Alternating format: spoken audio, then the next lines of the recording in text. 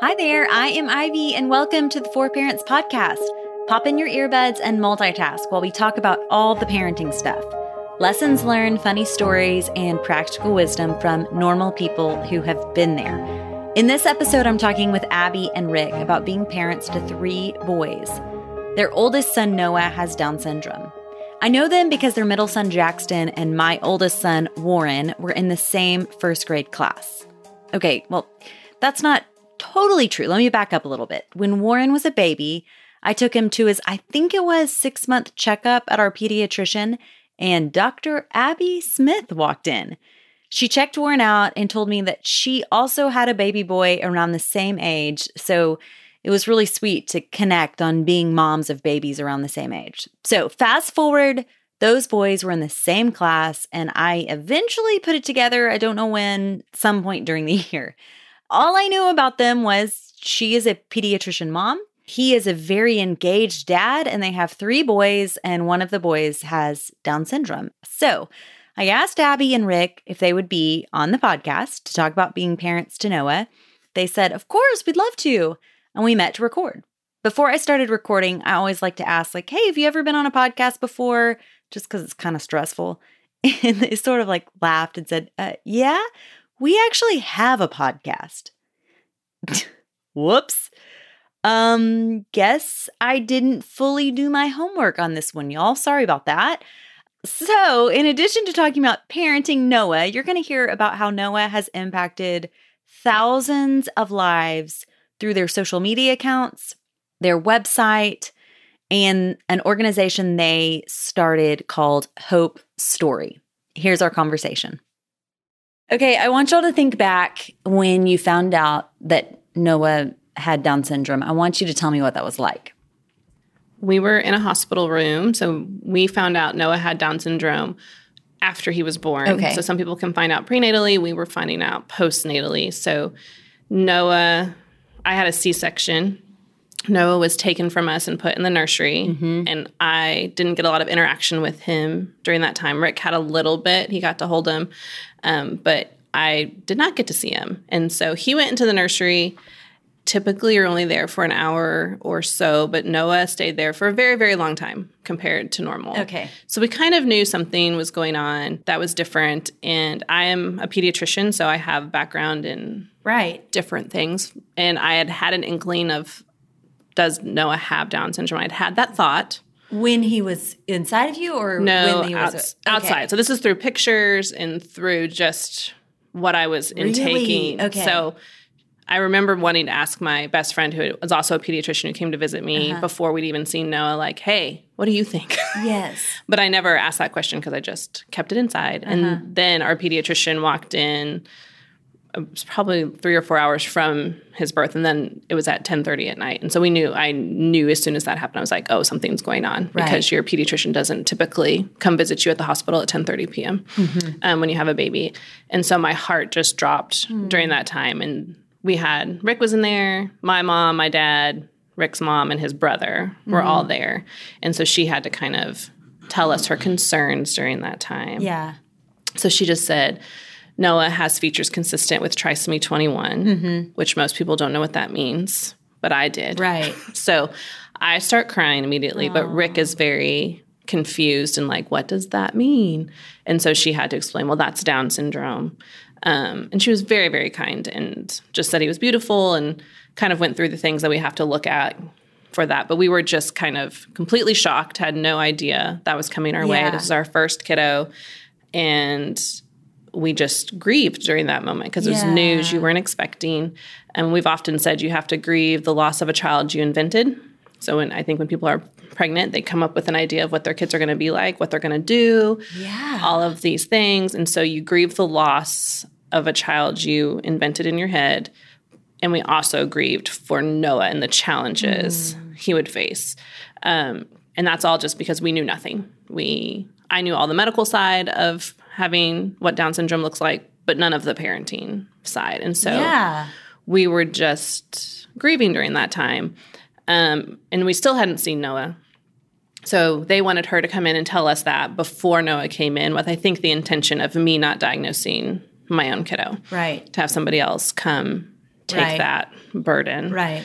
So then probably within 10 minutes of her leaving, they brought him in. So we had time to kind of compose ourselves. And I remember thinking, okay, I'm not going to cry when I hold him. He's going to, like, I want him only to feel love. Like, we need to love him. Yes. And so I was able to hold it in when I first held him.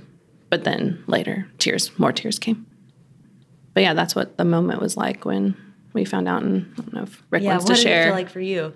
Getting the news that your child has Down syndrome or anything surprising and shocking like that is, it's just one of those moments in your life that is like, feels like you got, just a total out of the blue, one of those situations in your life that's like, at the end of your life, there's like defining moments. And that was a defining moment where you said, hey, you just think like, man, my entire life, the trajectory of my life is going to change from this point forward. And you have all kinds of thoughts. And, you just wonder, like, I remember the night before Noah was born, we went to dinner, and I remember even praying something along the lines of like, Lord, thank you for, not giving us a child with special needs. Thank you that our child is healthy, or whatever language I used, and just thinking like, man, I could see God giving us a kid with special needs. I'm kind of like outspoken, and this could have been a platform. Like, I remember thinking those thoughts and thinking like, I'm so glad that God. Really? Like the night before he was born? Yeah, I remember praying it and just thinking I wouldn't be able to handle that. And so, people wrongly say, God doesn't give you more than you can handle, right? Which is very unbiblical. That God often does just that. gives you more than you can handle, so that that you can see that He can handle it. And so, I think, I mean, you have a lot of emotions, a lot of feelings, but thankfully, our faith in Christ, we know that that God is sovereign, and we're like, hey, I guess this is the story that God is writing for our life, and so we can trust Him. And so, I mean, I think our faith is what really, got us through all the things, just knowing, hey, man, God knows what He's doing. This, He's not surprised by this news, even though we may be. Right. And we can trust Him that He's writing a good story, and we can trust Him in this. Right. So. Yeah. So it's kind of cool to me that you have like a background in medical stuff. Like how, but it is unique. You're like, I don't know how to parent it. I know how to. So how do you feel like that's helped you? Yeah. I mean, I remember when Noah was born, and I went through every medical complication that could possibly be associated with Down syndrome that I knew, and was worried he would have those things. Like immediately. You're like, this. Yeah. So, I mean, I literally clutched my heart, because 50% of kids born with Down syndrome have a congenital heart defect. So I clutched my heart, and I was like, is Noah's heart okay? Yeah. And she's like, he has a murmur, but we're going to have the cardiologist come tomorrow and check it out. And so all these things are in place, and we know them very well. But there's also, they can have problems with their thyroid. They have an increased risk for leukemia. Like, there's all these things that I was like, oh my gosh, this is what I have to worry about. So it was very overwhelming at first. And I had to get through all those things. And so the doctors were great, and we had all the testing done that needs to happen and all of that. And so Noah did have a heart defect. We just found out that it healed this week, which is kind of fun. Yes, I saw that. Oh my gosh. I mean, we watched it for years, and they told us we would never have to do anything. So this week was a huge praise, because his little hole in his heart did heal. But yeah, the parenting side, I had no idea what this looked like, what we needed to do. And so initially, I knew that he needed intervention through therapies of like physical, occupational, and speech therapy. I knew that was very important for him. And I went on a mission to get him all sorts of therapy, with the intention, looking back now, to basically therapy Down syndrome out of Noah. Like, I was going to work so hard, and he was going to work so hard that we would put him on an even level with all of his peers. And that was just silly. So, but we did a lot of therapy the first year. I mean, we were seeing, at one point, we had 2 physical therapy sessions a week, 2 occupational therapies, and speech, and then sometimes a feeding, which is a lot. Yeah. So we were doing that. But it's just, I wanted to see what this looked like. And the best thing that ever happened was reaching out to another family who was raising a child with Down syndrome. Yes. So we spent time in Houston when I was in medical school, and we went to First Baptist Houston there. And so friends connected us to a family there who had, at that time, he was 3, a child with Down syndrome, and they also had another little girl who was older.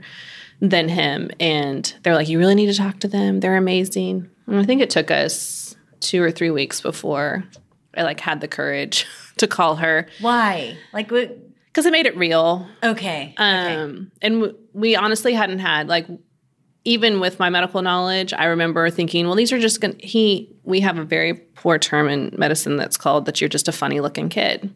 So you don't have a diagnosis, you're just funny looking. So I really hoped that Noah was just funny looking. Okay. Yeah. So I was like, he just looks like it, but doesn't actually have this. Right. So we were waiting on test results.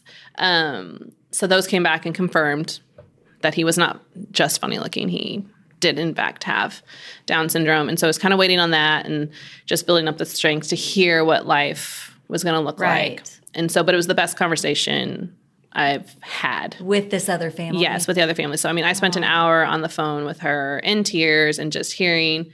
She was my guide. Like, she was like, you need to do this. You need to do that. These are really good books. This is what we do. And just, you needed to hear what worked for other families. Yes. And then to see him at 3 playing with his sister. I think Rick's first video that he watched, he was either playing basketball or doing Michael Jackson on the Wii. Like, something that just was totally typical. Yes. And we were like, oh, that looks pretty normal.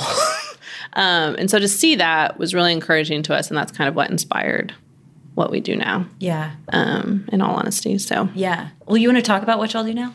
Sure. I want to also say for the record, I don't say anybody's funny looking. So anybody listening I know, it's to awful. this, I don't do it anymore. I don't do it anymore. That's my wife. No. It's just a... It's weird. Like, when a baby is born, if they're like, Something there's just something different. Like, syndromes will have so Down syndrome has a physical presentation. Okay. So, like, we can see that the child has that. But some kids will just look different. And you're like, are you just funny looking or do you have a syndrome? Right. And it's awful. I don't use that term anymore. Trust me. Okay. No. But that's what I was just, like, hopeful that maybe just looks different. And this is nothing. Yeah. So, yeah. Yeah, that's horrible. I never thought that. I would never think anybody's funny looking. Thanks, babe. I'm a horrible person, I know.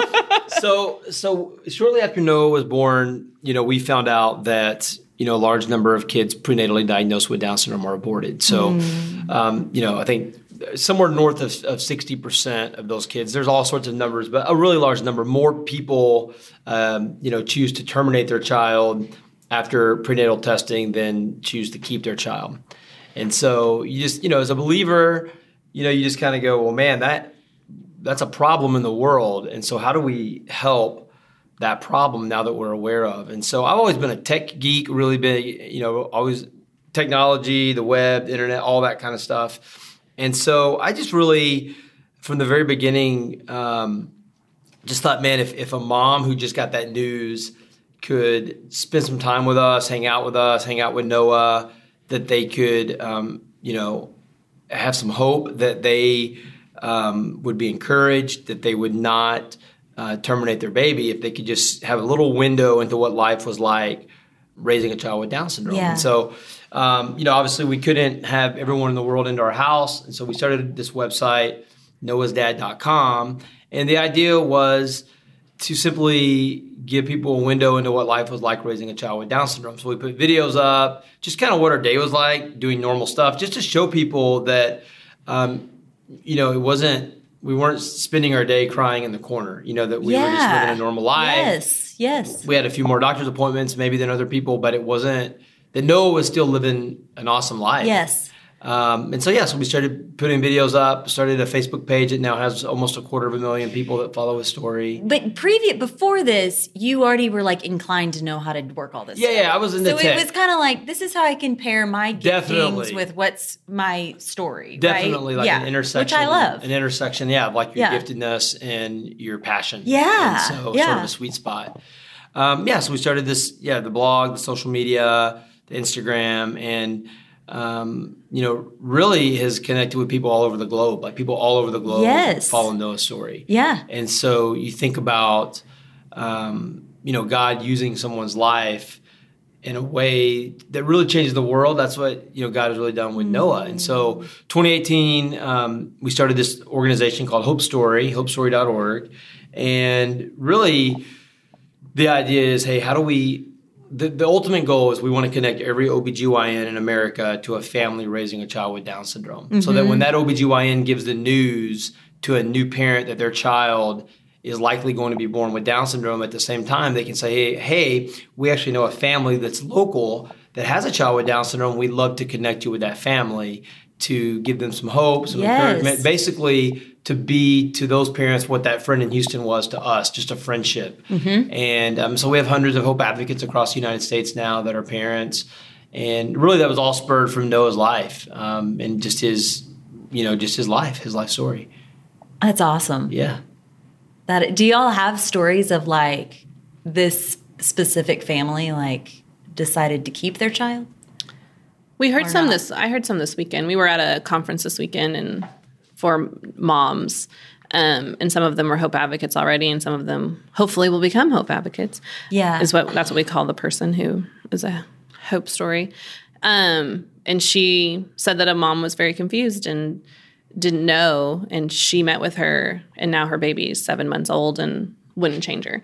So those stories are starting. I think it takes time for us to infiltrate the system. Yes. And on average, I would say like an OBGYN probably gives this diagnosis 1 or 2 times a year. So it's not horribly common for a single provider to do that. Whereas if you get higher up into more complicated fields, so like a maternal fetal medicine might see that several times a month, but they're getting... it's more on their radar. Yes. This is the resource. That kind of thing. So like one of our board members uses us a lot. So like we've connected lots of families that way. Okay. You know, parents are passionate about their kids. And so I think one of the things that we hope to do, that I hope that we are doing, is giving parents an opportunity to have a platform to, brag about one of the things that they're passionate about, which is their child. And then redeem, not redeem because there's nothing wrong with their child, but be able to use their child's story to then help someone else is really awesome. And I think a lot of times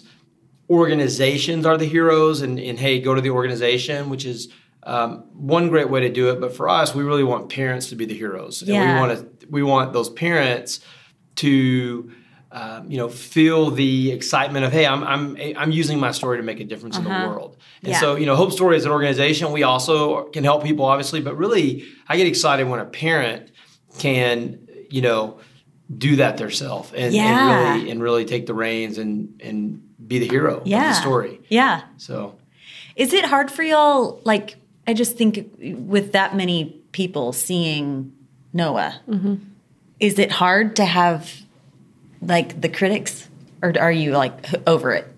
I'm over it. I don't even read the comments anymore. Abby and I are pretty different. In that, and so I am a. Yes, I've been on the internet for a really long time, and so we get a lot of comments, and I go back and forth with a lot of people, and it's okay. Abby does not. You just don't even look or engage in it. It doesn't bother me anymore. It used to, right? I can think of specific posts that we've done that we had critics on. Like one that was really silly was how high we let our water get in a bathtub. There was a group of people that were irate that we would waste that much water in a bathtub. Recently someone was criticizing the groceries in our basket. Right. Things like that. So, and that was funny to me. Like the recent one, I'm like, well, that's funny. Like we had carrots and granola bars and they were criticizing our I just feel like if you've got that many people looking at your life, then you're also going to have a percentage that are just going to... COVID has brought out a lot of people that have a lot of different perspectives on that. And honestly, I'm human, right? But so no one likes mean things said about them, but strangers on the internet saying things about me who cares? Doesn't really bother me. And also you got to know, like from a theological perspective, like those are people, they're probably hurting. Yes. And, I'll sometimes jump in and go, I'll go around with them a little bit, but those are people, and hurt people and all that kind of stuff. But those are people on the other end of the keyboard and no telling what they're going through. And, doesn't mean you have to, I think sometimes we think, well, I can't say anything because it's not Christ-like to say anything. But sometimes I think you can also stand your ground and reply back in a way that is holding fast to maybe your opinions and being strong, but also not being a jerk about it, you know? So I it's like a hard thing to navigate. Yeah. You know, and this is a cool, like, connecting of your passions and your gifting, but it also brings in, it's hard. And it's also things, like, you know, the percentage is like 0.05 negative to 99. Exactly. But we're humans, right? So we always think about, you know, it's like when you're in a performance review and your boss gives you one thing to work on and 200 positives, you fixate on the one thing to work on, right? Because we're human and we think, you know, oh man, I did this horrible, you know. Yes. The negative feedback tends to drown out the positive, but it doesn't really do that for me when it comes to Noah, because I know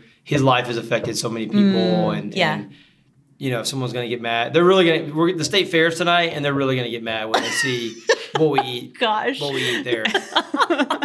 Because we skipped a year. Last year was a leap year, so you got to go. I got to make up. I got to make up. It was a drive-through last year, which I went, but it wasn't the same. It wasn't. So you post and you're ready for the comments about the whatever corn dogs or fried. Yeah, Rick kindly engages when appropriate. I feel like, and you are like, I am not. I don't even look. I'm not even in it. Yeah.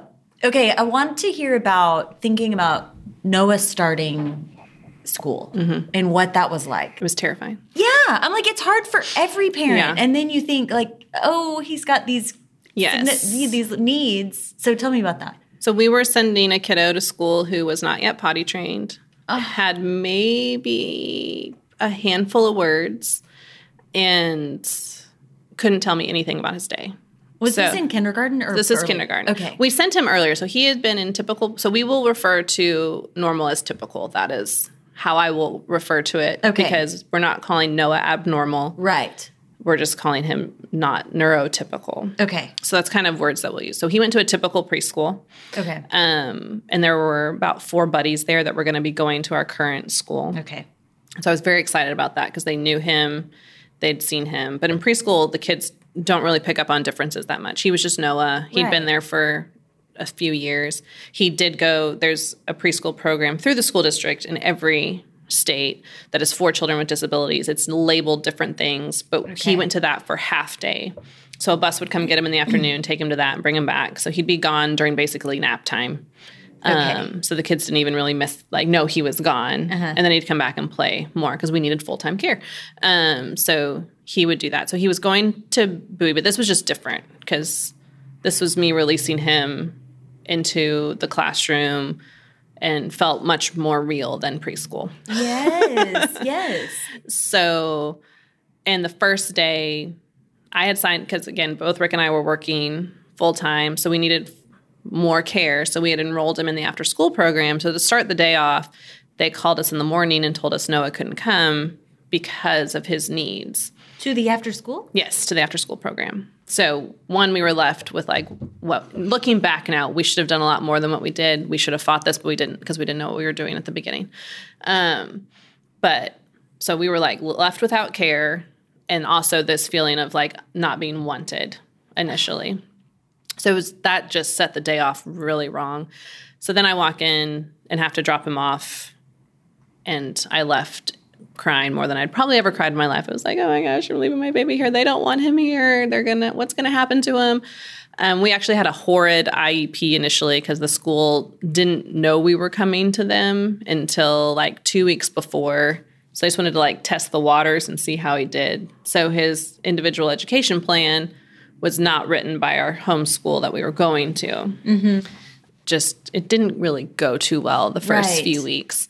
But we learned a lot about education law the first few weeks. They preferred Noah. They wanted to know his options, which an option was to go to a different campus that had a different program. But we were very steadfast in that we wanted him in our neighborhood school because that's where his brothers would go. And we wanted him to be kind of our goal for him was to be loved and accepted in the community where he lives. So we wanted him to be with his neighbors as well.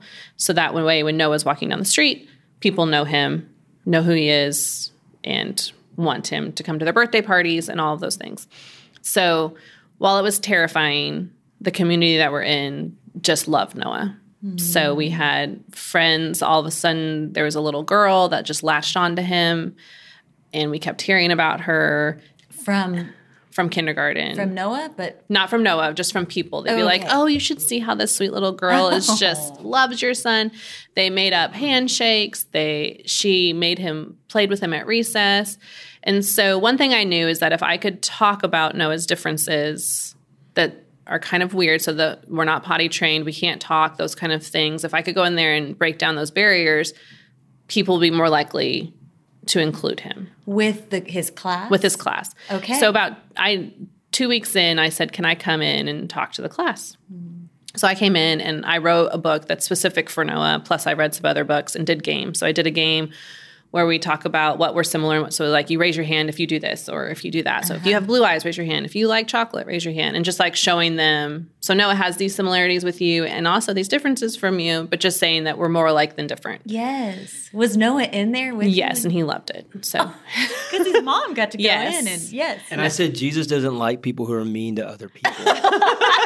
No, Rick was not. I did there. not say that. No. Yeah, Rick, yeah. You were like, no, just Sally will do this. Yeah. Did you just feel compelled to do this, or had you heard about this? Or I mean, I know people had done it before. I wasn't the first mom to Right. do it, but it was kind of I couldn't find anything that fit what I wanted to do, which is to really talk about what was different about him so that they knew why he needed that. So that's why I wrote a book specific for Noah. So I also had them put a marshmallow in their mouth and had them talk and like order off a menu, like, what do you want? And you have to do that with a marshmallow in your mouth so that they knew that Noah understands what you're saying. He just can't respond clearly. So I think that was kind of eye-opening. I mean, it's to so them. smart to do that. But then the book that I wrote was just like, hey, Noah needs help with the potty still, and he may look younger than you, and he can't talk, and he's going to get pulled out of class, and just so that they knew what was going to go on with him. So then he was just Noah, and these are the needs that he had. And I never really labeled it as Down syndrome because I said that in the book, but I wasn't, they don't need a label. They just were like, well, why is that kid in diapers? Exactly. So just explaining, well, he still needs help with the potty and Yeah. he's going to do this. And so I think it took away the weird so that way they could engage more. And I know a little girl later, like the next year, who had different disabilities, used the book and all of a sudden she was surrounded by, like she wrote the book specific for her and all of a sudden she had all these friends at the playground after her mom went in and did this. So I think if you can just take away the weirdness that kids aren't used to seeing in their age range, then it's like, oh, well, he's just part of us. And he is our age and he wants a friend. And so that was my big part is like, you all want friends. Noah does too. yeah. So he is very much included. And so he's definitely bonded to certain people in his grade level that invite him to parties. And I've always made a point to also include them in what we do. So I think a lot of times a special needs parent will tend to back away and not invite over. They want their kids to be included, but they're not making much of an effort themselves. Yeah. And so we have always made an effort to reach out first. So like that little girl, we went on play dates. And then Today we're taking a friend, I think, to the fair with us, one of Noah's friends. but we will always outreach to who we're hearing about.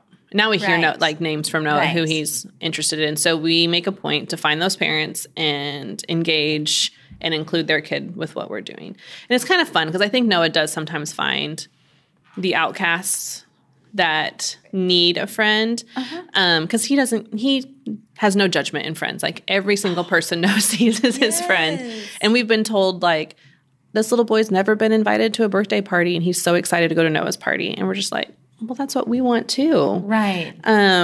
So it's just really sweet to see how he befriends people and he'll befriend anyone. So it teaches you a lot about the value of people and how you look for friends as well. Like I have a completely different view of people in general just because of Noah. Like, you know, when you see a homeless person on the street, you think about, well, what got you here? Or, you know, Chick-fil-A, who tends to hire people with special needs, like it's so encouraging to see them there and engage with them and tell them, hey, man, this is an awesome job. Do you love it? And just they're not accessories. They're there with a purpose to do their job. And so it's been fun. But our community has been great. So it took a terrifying experience and has made it very encouraging. And one of the moms who saw me walk out in tears made a huge impact by just reaching out to me and saying, hey, we go to Snow Cones the first day of school. Would you like to join us? And she was just, she talked to me more about, like, I saw you were down. Are you okay? She had also dropped off a kindergartner, but had older kids. But it was a group of moms, and they actually went to our church. And so they just were there for us and included Noah and included me. And so that made a huge impact. So also like looking for people to make that impact on. So, yeah. What are other activities like signing Noah up for things in the summer? Sports activities. What is that like? We did do some typical sport activities initially. We did soccer through like the YMCA, and he had a blast. But we also realize while it's fun for Noah, it can be a little bit of a hindrance to have him on your team, especially as it gets more competitive. And let's be real, Texas sports are a little different. A little competitive. So we actually use the Miracle League for his sports, which is a buddy program. And I've tried to like see if there's people interested for like football that doesn't win and stuff like that. But there hasn't been enough people to show interest where we could actually start a team, which is fine. Totally get that. Yeah. But Miracle League runs 6-week seasons for all the sports and puts a buddy with Noah. Okay. And so he has somebody out there on the field. So he does soccer, baseball, football, basketball, just year round. So he loves it. It's his team. He gets a team shirt. There's a buddy. He loves his buddies. The buddies love him. I'm the coach, the soccer coach. Rick is the soccer coach. Rick's never played soccer ever.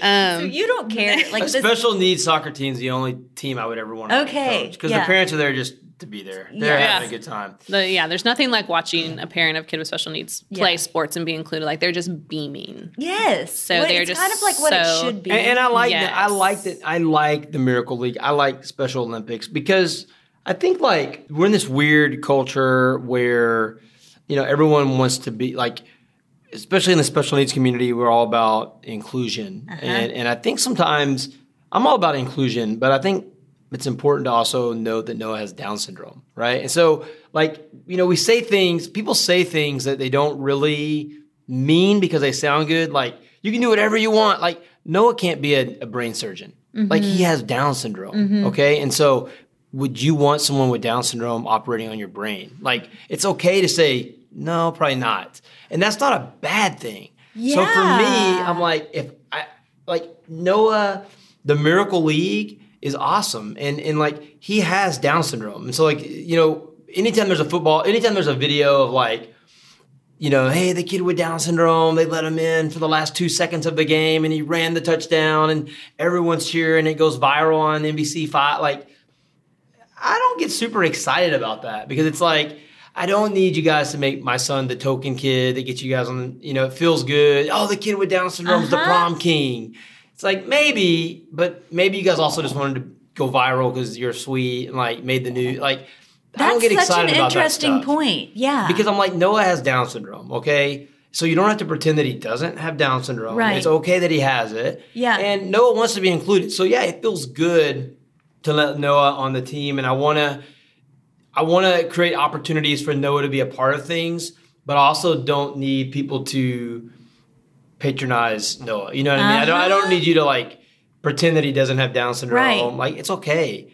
Well, and there are things that he can succeed on his own. Noah's a part of Hope Story. I mean, he travels all over the place. He was just at a meeting with me, and just at an event with us this weekend. And so, like those kids that work at Chick-fil-A, they love their job. And so I think before Noah was born, I would see someone working somewhere with special needs and I would kind of be like, oh man, that's the best it ever gets for you. Like almost in a pity.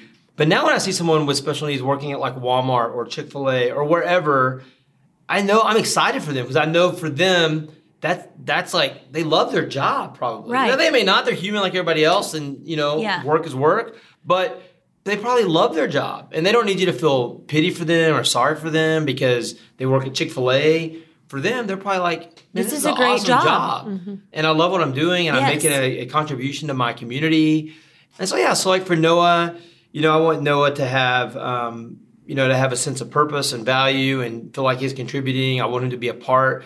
But I think like somehow down the road of our life when we're growing up, we're taught to like, when you see a difference, it's rude to talk about it. Or if you see a guy that's a quadriplegic, just ignore the fact that he's a quadriplegic because it's rude to talk to him. And that's like really bad advice. Like people don't need you to ignore what you see. And so like for us, it's okay to say, hey, tell me about Down syndrome. What's that like? Like we're not afraid. It's not a curse word Right. to say Down syndrome. Right. And I think like even when we're out in public and I see someone maybe who has lost a limb, man, I encourage my kids to go ask them like, hey, tell me about that. Tell me, because there's probably a story wrapped up there. Or Yes. they don't mind talking about it. And people aren't going to think you're rude talking about disabilities. Like it's not a curse word. It's not something to be ashamed about. Is it almost worse to be like, oh, they're ignoring me?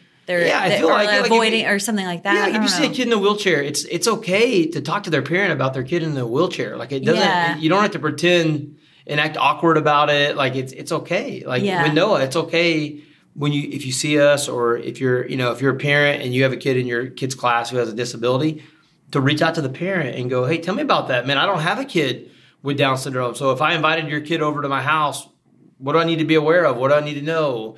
If you see a kid in a wheelchair and I don't have a child in a wheelchair, but I would love to invite someone to come hang out with our kids at our house. And so I'd have to say, man, I've never had anybody at my house with a wheelchair. Help me know what I don't know. What's that like? What do we do? That's great. And that's okay to talk about that stuff. But somehow I think, I don't know, like my parents never taught me it was rude to talk to someone. I think you just always grow up thinking, man, I can't talk to someone or even make eye contact if they're, lost their leg. You don't want to do that. Yeah. But it's okay to talk to them. They're not weird, like they don't mind talking to you about their differences. What about because you've got 2 other boys. Mm-hmm. How has Noah impacted them? I think in a good way. So, I mean, our middle has a heart of gold and is extremely compassionate and caring and encouraging. And I think that's because those 2 have only ever known Noah. Like, they don't know life without it. Yeah. It's now that our middle is in school and has his own social group, he prefers those friends compared to Noah. So now Noah has latched more to our youngest. Got it. Okay. So they used to play together. They were inseparable until probably 4 or 5 for our middle. So they're all 3 years apart. So Noah is 6 years older than his youngest brother. So it's Cohen and Jackson. So Cohen's our youngest and Jackson's our middle. While Noah and Jackson still play, Noah now prefers Cohen, which is fine. And great, yeah. And Cohen adores Noah. They're into kind of the same things, whereas our middle is like totally sports driven. Noah and Cohen prefer to build stuff and to play with superheroes and kind of miniature figures and stuff like that. So they're creating whole different worlds down on the floor, while the other one's like throwing balls against the wall. Yeah. But Jackson also will like play soccer with Noah and play football and do those things. And I think, we have always said, make sure you look for the kid who looks like he's not included. So so when we're going to school, it's like, hey, if you see somebody who's not playing, you make sure you ask them to come play. If you see someone who seems sad, you need to go ask them why. And if we ever I honestly, school part is not that big for me, but if I hear you're being unkind, that's a big deal. Right. Like if you didn't do great on that test, I'm okay with that. Yes. But I need you to be kind and to be the friend to others that we want you to be. Do you feel like you were always that way, or has Noah compelled you to be more so? I was totally not that way. So, I mean, as a pediatrician, I was very driven by test scores and what I could do and your performance. And I mean, I did all these things. And so to have a kid who truly has an intellectual disability and to realize, okay, maybe what we do doesn't make my worth. So it's really changed. Like, I don't need Noah to ever perform for me at a certain level. He has worth because he was created in God's image. And whatever he wants to do or whatever he finds purposes in, that's fine with me. But I don't need him to have an IQ of certain points or anything. And it's definitely, I hope I'm portraying that to my others as well, that I don't need you to be smart or whatever, like whatever God has gifted you with. Yes, I want you to use those gifts. But if it's not something that I deemed previously valuable, that's okay. Yeah. I just want you to find purpose and go after it. Like, that's one of the gifts of parenting is we get this glimpse of the way God feels about us. Yes. True. And that's exactly like, God's like, I don't need you to perform for me. Yeah. I don't need you to achieve all these things. Yes. Yeah, and we want our kid. I mean, I think it's really hard to have a brother who has, a disability, an intellectual disability, and then that wouldn't affect you in the way that you see other people. So I think like our kids, I hope that because of Noah, they have a tenderness towards other people, and they know that we, are includers and we are initiators, and it's our job to go and to look around and scan and to find people who are on the outcast or people who aren't included and invite them in. And because we want people to do that for our son, we want Noah to be included, not excluded. And so I hope that obviously we have a 7-year-old and we have a 3-year-old.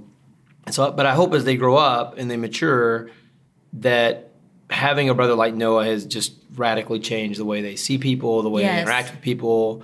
And I think it will. I mean, I can't imagine that you wouldn't see people differently because of having that unique sibling relationship. Was there a time, did Jackson just like always was there a time you had to explain like, this is why your brother is? I think he probably picked it up when he was around 4, that there was differences. I remember being at a Chick-fil-A and somebody had called Noah weird. And so he came up to me and asked me like, why'd that guy call my brother weird? I knew he'd heard that from somebody. Or I think he said, why is Noah weird? And I was like, oh, you heard that from somebody. So we just, Noah learns differently. And I think he picked up the label, I think, faster than most kids do. I hear a lot of families that it's a little bit older before you're labeling it. And I feel like 6 or 7 is honestly a time when the label makes sense. And I think a kiddo. A lot of conversations along the way. Yeah. Hey, Jackson, what do you think makes Noah different? Or why is Noah different? Or what do you see different? Or what do you think about Down syndrome? And so now when we're out and about, Jackson will point people out and say, yes, he has Down syndrome. He'll just kind of point people. He has a scanner and he just, he can pick notices it. Yeah. The physical characteristics. Yeah. But he also befriends them. So Noah has friends who have Down syndrome as well as typical friends.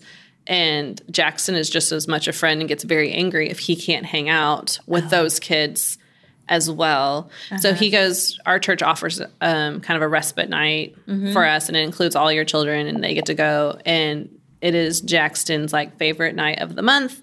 He loves it. He goes there. He gets special attention from somebody, but he also gets to interact with lots of kids of all different abilities. So there's children that are autistic and other kids with Down syndrome. And I don't, Noah's best friend who has Down syndrome is a kid named Ben, and he goes to that as well. And Jackson totally tries to weasel his way into that relationship. But he knows that Ben has Down syndrome and just doesn't bother him. It's just part of who that person is, and he knows how to interact with them. One thing that I heard along this way is the best way to look at someone with special needs is to look how their siblings treat them. And it's true. Because they don't know them to be any different, and how they're interacting and playing. Even I learn from them. Oh, yeah. I bet. How to treat people. It's just interesting to look at the way. And I have a video that popped up as a memory. Memories are always fun on Facebook. And it was Jackson and Noah playing football. And Noah was actually throwing the football really well. And Jackson was like, Noah should be on my team. I was just like, there we go. Yeah. He should be on your team. Yeah. But just that thought. And I think a lot of kids, you don't start out, we have never honestly had and experienced a lot of hate towards Noah. Yeah. I think people are afraid of that, and they think their kids are going to be teased or bullied. But we honestly have not experienced that. And one of my goals was that we would be in our current community long term so that they knew Noah from the beginning. Because I think if you come in and you don't know anything, coming in at 7th grade is different than having that experience the whole time. Well, he's building friends that are going to be with him forever and will look out for him. That was kind of my goal, is that you know him from the beginning, so you just know Noah. And you take him through that, because the gap is going to get further and further as we get bigger. And we definitely noticed that. So, we're in 5th grade, but Noah's not reading on his own. We're doing some simple math. It's very different. Yes. But he's still in the classroom 50% of his day. So he's there with his friends, and it's probably more social time than learning time, but that's fine. And he has has an aide and all of that. Yeah. How do I live in the world? Yes. But those kids also have to learn how to live with Noah. And because if you're not friends now, you're not going to be friends later. Right. So if you don't have it, and like I look at us growing up, it was very much, the IDEA law, which allows kids with special needs to be in the classroom, is a 90s law. So a lot of us grew up without that law even in place, so kids were separate. So, I remember the separate classroom, and I would occasionally see those kids, but they weren't my friends. They came in for like maybe music or something, but you weren't engaging with them or being friends with them. So we're definitely seeing that, and I'm hoping that they will kind of be his bubble of protection as we get bigger, so that as kids come in, because we will, obviously go into bigger junior high and then even a bigger high school. I know. That those kids that know him will be like, well, that's Noah. Right. And so I know a few of the elementary schools that will be combining have kids with special needs. So there's going to be these bubbles of kids that come and will combine. But we've never, I don't think we've ever experienced bullying or anything through the school. And right now we're getting these notes home that are from superheroes that are written by his classmates. We're trying to figure it out. We don't know what it is, but it's really sweet. What is it? We have no idea, but we're getting like every day there's a note from a new superhero that's clearly written by a fifth grader. Kind of corny. Oh no. But Batman's it's just writing Noah notes. We've got Spider-Man, It's Batman, super sweet that someone's doing that. But it's just like it's different kids. Like it's But not Noah the same doesn't kid. know who it is. No, he just thinks it's from a Noah superhero. thinks Batman's writing him notes. But it's really cute, and it's just like okay. They're fifth graders trying the best they can to love on a kid, which is awesome. Yes. And like Noah will hold fifth grade boys' hands, and they let him hold their hand, and it's just like I'm sure parents love to see that compassionate side. Yes. Of their children, to see them. And it teaches them something too. So if we were to ever leave, I think there'd be a riot.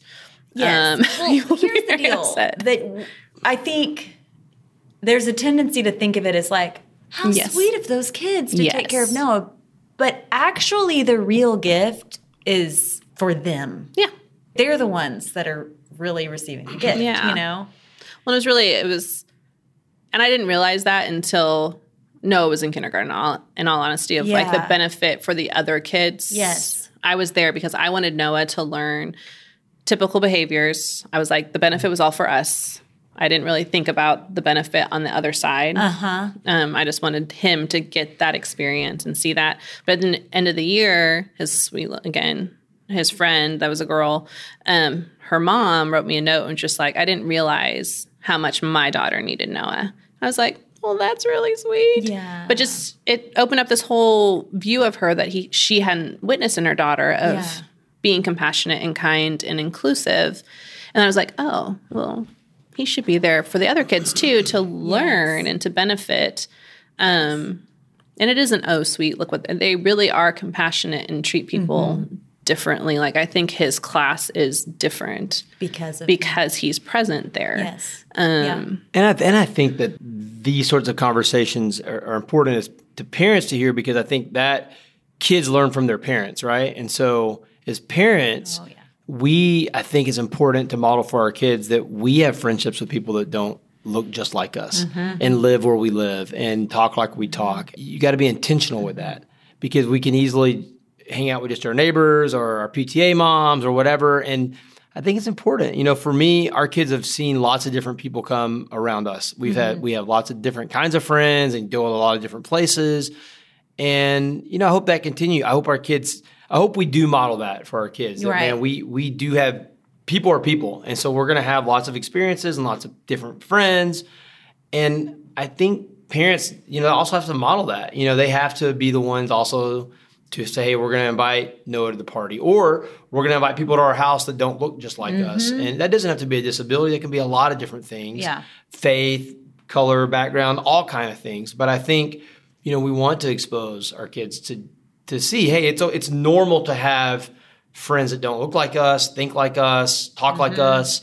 And if your kids never see that, that's tough, And so I think that's not like a guilt trip. That's hey, how can you look for people to reach out to, include, and not make it a service project, but really like, hey, we want to be friends with different because we want people. this in our we want this in our lives. It's not because we need to help somebody necessarily, but we want the different perspectives, different people, diversity, is a buzzword, but we want to be diverse in our relationships. Yeah. And I think for all of us, that can be a struggle because we gravitate to people that look like us, talk like us, live like us, have the same amount of money that we have.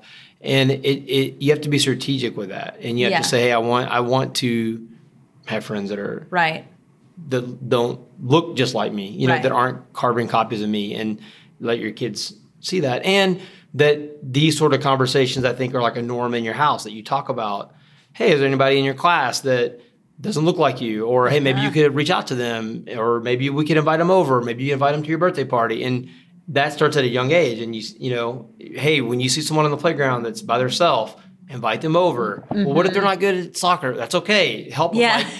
Like you teach those things are learned. Those things are taught to our kids. They don't just instinctively know that. You have to teach them that. Right. And so I think that's an important lesson for parents is, hey, are you having those kind of conversations? Are you doing those things yourself, but are you talking to your kids about that? Are you doing it? Yes. Yeah, and letting your kids, hey, like bullying, you're not gonna be a bully in this house. Like if you ever hit someone at school, like those are the things you will get in a lot of trouble for at the Smith house, is being mean, unkind, putting your hands on another person. Like, we don't do that here. So if you talk in class, whatever. Like, that's different than, hey, you hit someone or you got in a fight on the playground. Like, we don't. That's a very different consequence.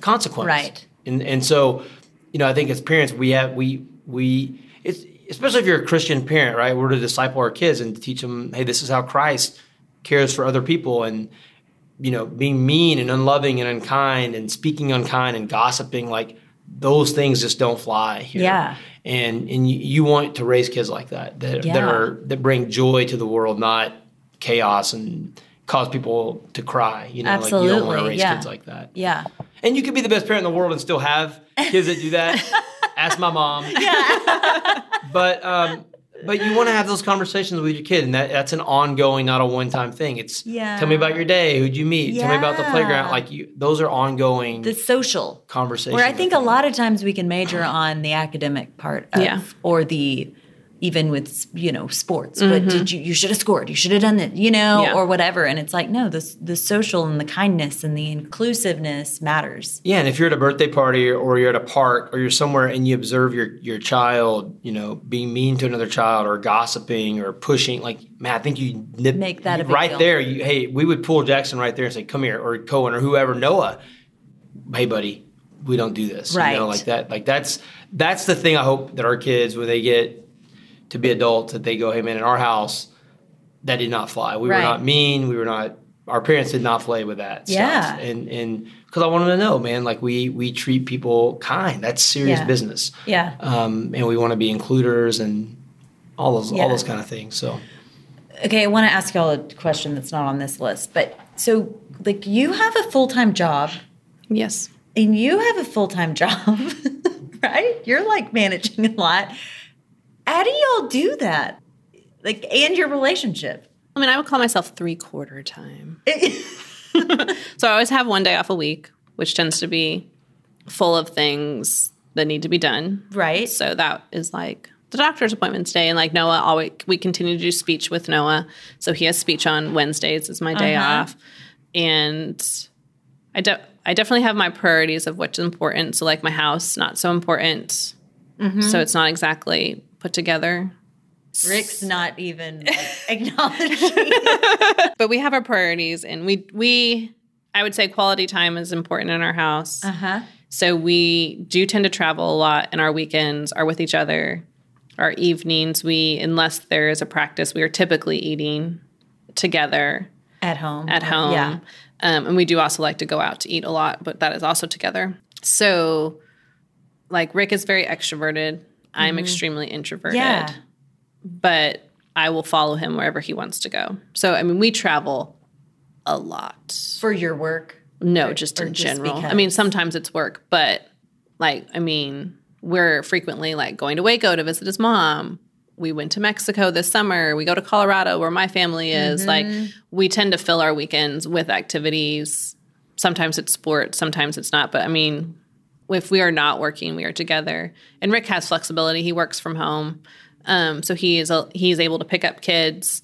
He is extremely helpful with doing things that are kid related, in all honesty, like getting them places that you and have flexibility. stuff like that. Because my schedule is not very flexible. Like my day is scheduled and I have to be here from here to here. Whereas if a kid all of a sudden needs to get picked up from school, Rick is able to go do that for us. But like now we're hitting a busy season where he is going to be traveling on the weekends and stuff to present Hope Story at different buddy walks. And does Noah go a lot to on those things? Yeah, as much as possible. I mean, he misses school, and in my mind, we have different pairings. We have different thoughts on that. I'm like, pull him out of school. Doing this event is better than going to school, and so we don't want the truancy police coming over. But yeah, I mean, as much as I can take him, people know Noah. He's like kind of a little celebrity. People know him and recognize him. But his story, I mean, for a lot of people, Noah's story is the first story that they came across after learning their child was going to be born with Down syndrome. So there's this really emotional connection. Yeah, people, will sometimes have tears in their eyes when they talk to us because Noah's story has brought them literally, so much hope and joy. Yes. And so, so I mean, I think, my work is sort of just blended with my life. And so there's a lot of like overlap, I feel like. But we, we just hang out a lot. I mean, a lot of couples, I feel like, love to go on date nights without their kids. I think we're the opposite. I mean, we do go places without our kids, but we really love hanging with them and traveling with them, making memories with them. I love that. And we make a lot of memories. We do. We travel. I think travel is probably a high priority for us, and it could be going to Waco or Mexico. It doesn't matter where we're going. I just think we love to make memories. And, I mean, go on Noah's Instagram and just see all the places that Noah has been.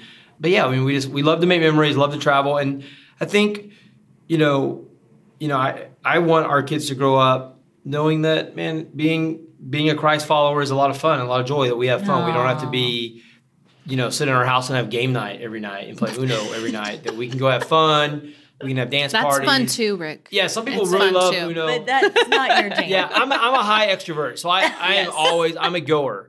I do not like sitting at home and playing a game. You want to be out and about. I'm out and about. I love that. I have to have. So, I mean, COVID was really hard for me because I'm a people person. I like to be not like Times Square is like my jam. Like in the middle of the most people. Yeah. So my brother lives in Brooklyn, so I go to New York a lot. Abby hates New York, so often Jackson and I will go as often as we can. We'll go to New York for the weekend, hang out in New York. Abby hates it. Jackson, does he like New York? It. Yeah. He's like me. So Jackson is mini Rick. He's a mini Rick. Got it. He loves raising to my go. husband. He loves New York. We'll go till midnight walking around as late as we can until we're about to fall asleep. He loves it. Abby and Noah do not. I don't know where Jackson's going to land yet. Cohen. Yeah. But we just try to be together as much as we can. Yeah. Make memories. And have fun. I mean, our family really is fun. I mean, it's a normal family. You have the normal things that families go through, but we love hanging together. You found the ways that y'all energize and connect. You found that. Yeah. That's great. Okay, last question. How does Noah inspire you? Yeah, so I think for me, a couple things. One, I think sometimes when people see a family that has, and I thought this, like a family, and you're out and about at a restaurant, you see a family that has a kid with special needs, you probably just kind of maybe you feel pity for them or feel sorry for them. And for us, I always like people to know that, we wouldn't change one chromosome on Noah. Like if we had a time machine and could go back, we wouldn't change anything. Like we really enjoy being Noah's parents, and to take Down syndrome away from Noah would be to take Noah away, and we really like him. And so we wouldn't change anything about Noah. We really like him. And I think as far as how he inspires me, it's like Abby said earlier, or alluded to earlier, he just has a really sense of innocence, and he'll be your friend, he'll be your partner, he'll play with you, he'll hug you. He just loves you for you. Like you don't have to do anything for him. You don't have to drive a fancy car or whatever. Like, if you'll just build Legos with him, he'll be your best buddy. And there's this sense of like almost like he sees the world through this lens of just like innocence. And Yeah. I really, appreciate. I think we have a lot to learn from people like Noah, because he's not trying to have the best car. He's not trying to have the best job. He's content. He's content, and he lives a life of contentment where I don't. And so I think that, and then just I think, his life at 10 years old, people spend their whole life trying to find purpose. And at 10, Noah, his life has inspired a nonprofit, has helped people around the globe. And, his story, just his life, a life that a lot of people choose not to even let out of the womb, that his life has brought hope and has brought life and has brought joy and has impacted people around the globe. And, it's hard not to look at a Noah and just think, man, God can use a Noah, God can use a Rick. Like, God can really use any of us to make a difference in something that the world says, hey, this is not good, this is sad. God can take that and go, hey, no, what? This is not sad. This is a light, and I'm going to use this light to bring joy to people across the globe. And so I think that's something I've learned from Noah is just that God can use any story and do incredibly more than you could ever think through with it. Yeah. I mean, I think back to, the beginning when I was basically trying to help Noah fit in the world rather than have the world accept Noah as who he is. And a really profound blog that I read more recently, and I wish I'd read it the first year, was just allowing your kid to have Down syndrome, to not try to get them to be on milestones and targets and things like that, but just let them be who they are. And so that has been really powerful to me. I'm like, okay, Noah has Down syndrome. Like, I can't change that. But it has made me a better physician, a better person. I see people differently. I interact with people differently. But I want to change the world so that they will include Noah as he is, that he doesn't have to do anything to meet their standards, to be on grade level, to be doing certain things, to be included. He's just included, and he has value just as he was designed.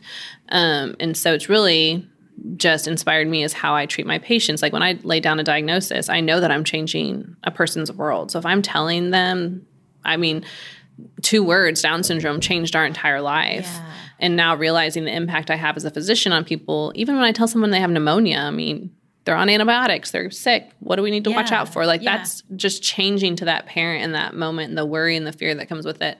So just realizing the power I have as a physician and the positive impact I can have on these families that are raising children who are different, valuing their kids, asking, how can I be a helper? How can I get you access to things? And just seeing their children not as burdens, not as scenarios that shouldn't have happened, but just as valuable humans that are loved by their family. And I don't know a single parent that's not completely in love with their children who have disabilities. And so just trying to help those families the best I can to maximize their potential. Yeah. So it's just been a huge game changer for me, and honestly just the way I view people. Because if I look at it through Noah's eyes, they all have value and could all be a friend and all of that. So I totally agree, wouldn't change one chromosome. If you told me you could take that 21st chromosome away, I'd fight you over it. What we do doesn't define our worth. What we do doesn't define our worth. How many of us actually believe that about ourselves? How many of us believe that about the people we are around? We have worth because we are God's child. Period. However, the world communicates a drastically different message, doesn't it?